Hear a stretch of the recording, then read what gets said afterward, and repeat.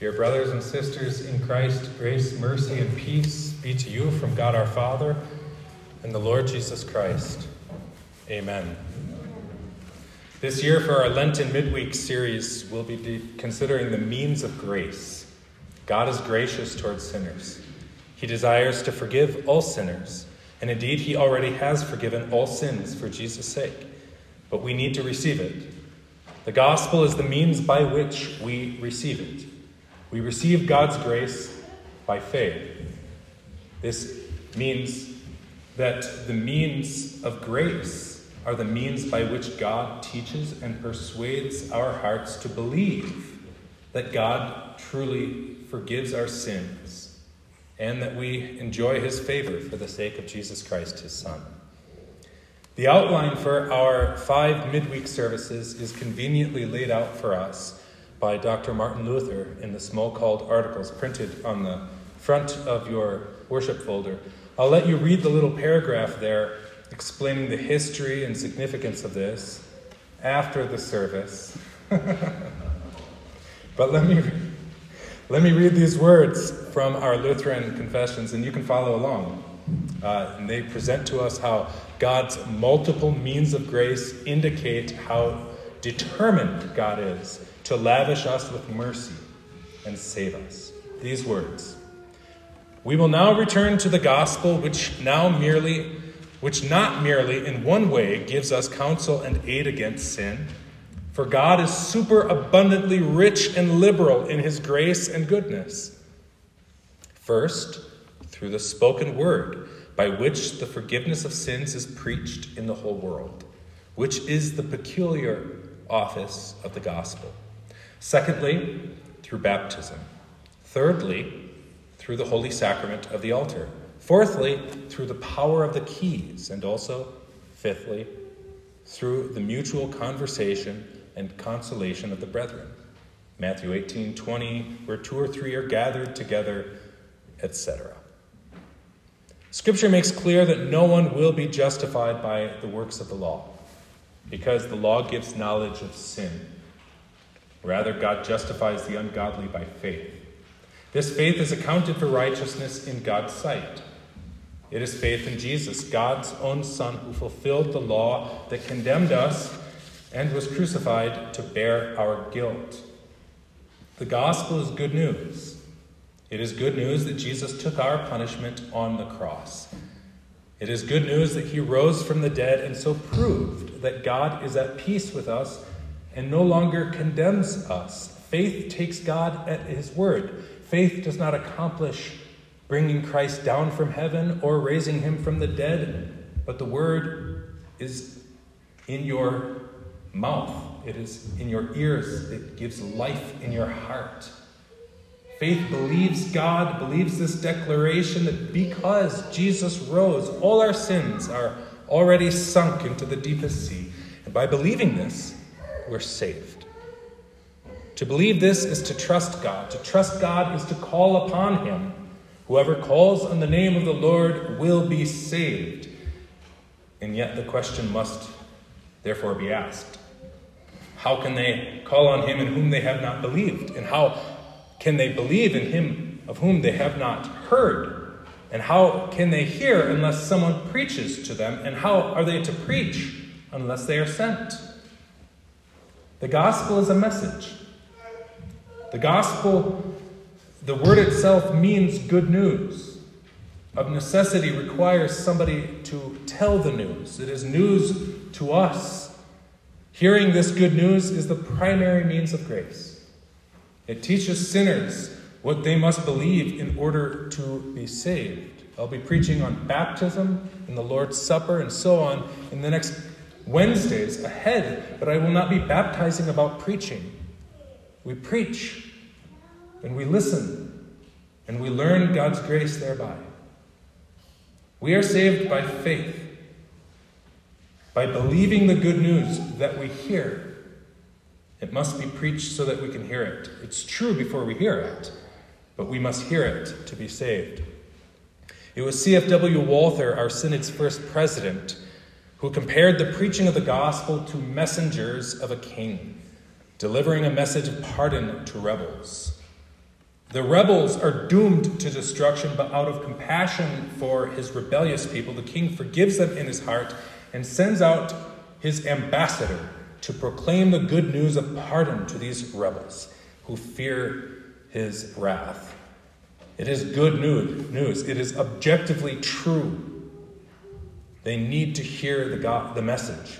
If they don't hear the message, these rebels will continue to rebel. And they will nurse every excuse they have to hate the one who has every right, rather, to hate them. In order to believe the truth and live as pardoned citizens, they must listen to what the king's ambassador has to say. And what he says is truth that did not begin with his words, but began in the heart of God, began in the fulfillment of his Son who came from his own heart. The gospel doesn't belong to the ambassador. The 11 were rebuked for not believing the testimony of women. The word is the word, and it bears truth. God sends ministers to teach it. Not because it belongs to the pastor, but because it belongs to you. St. Paul calls the ministers of the gospel whom Christ sends to preach the gospel ambassadors of reconciliation. So keep this image in mind. Ambassadors. God is reconciled to sinners for Jesus' sake. The ambassador pleads with his hearers to be reconciled in turn to God by believing the good news. It's the preacher's most important job. The gospel has divine power to save you. It saves all who believe. For this reason, Paul says that he's not ashamed of the gospel. It is the power of God unto salvation for all who believe, power to forgive. But it is also power to be believed. That is to say, the gospel does not only reveal God's heart of mercy to you, but also has power to turn your heart to God. The gospel not only declares pardon from God, but empowers sinful hearts to believe that they really are pardoned and saved. It is not by our own reason or strength that we believe the gospel or come to Jesus. The Holy Spirit calls us. Yes, the gospel is a message that engages the mind, and if you have a mind, it must.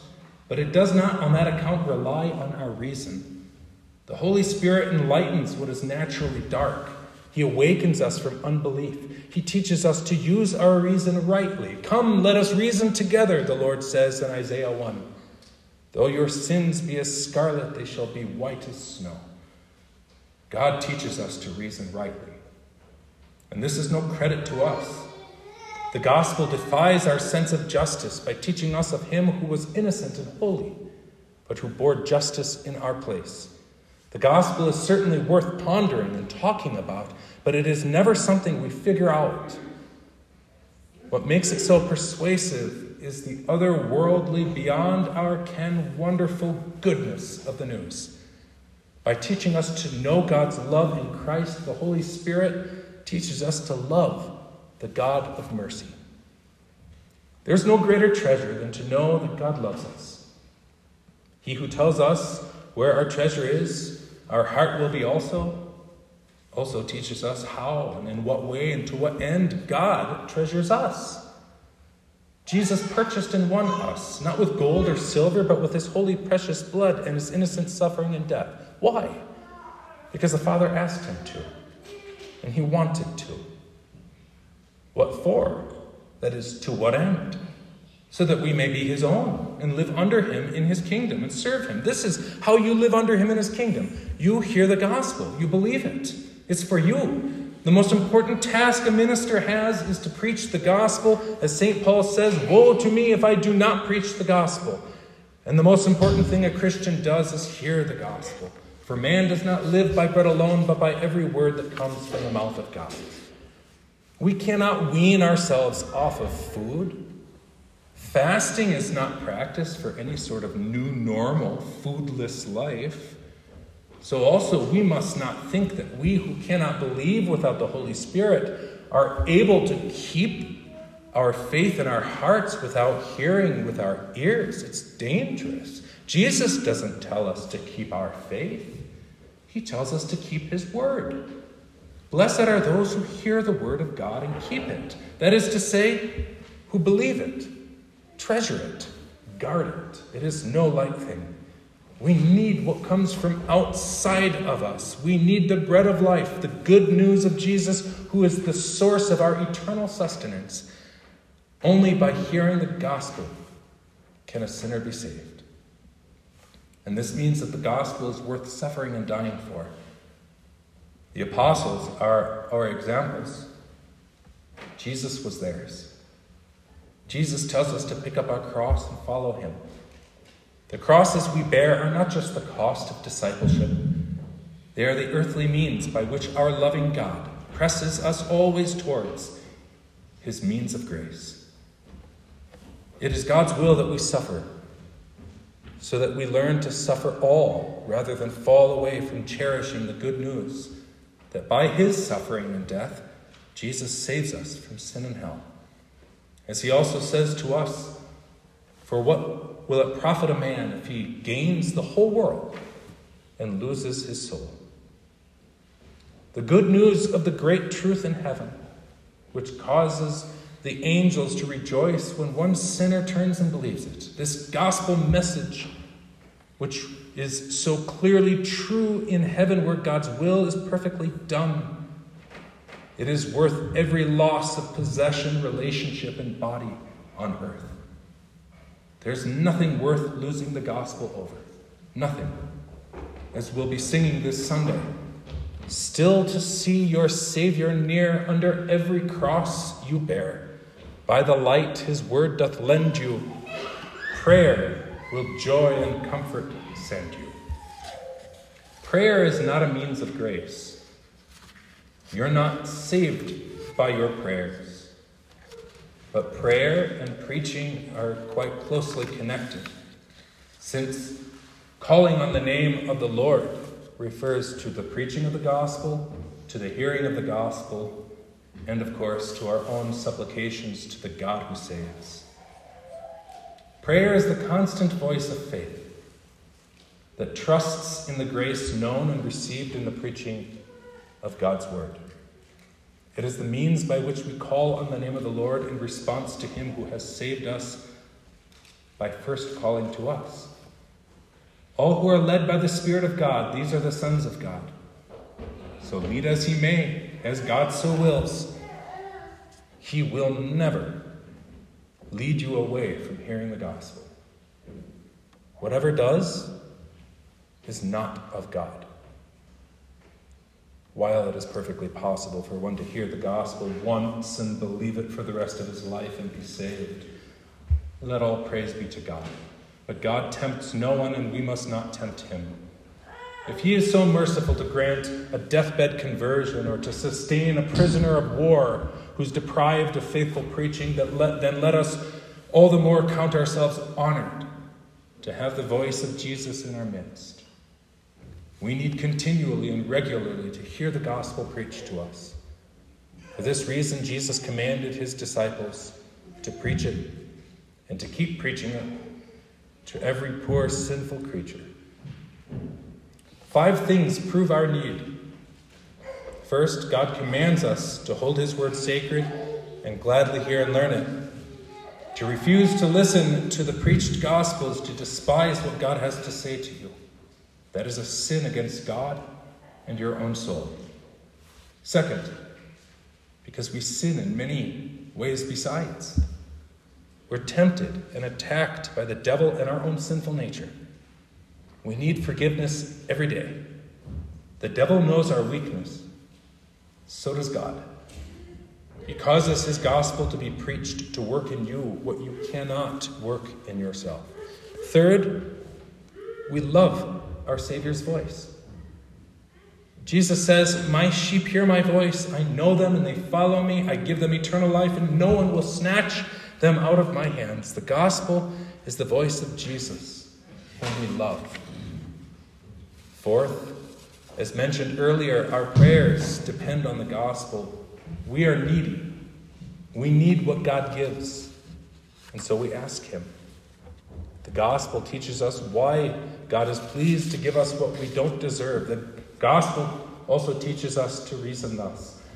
If God did not spare his own Son, but delivered him up for us all, how shall he not with him also freely give us all things? If it is God's good pleasure to give us the kingdom, how can we doubt the goodness of his will in all things?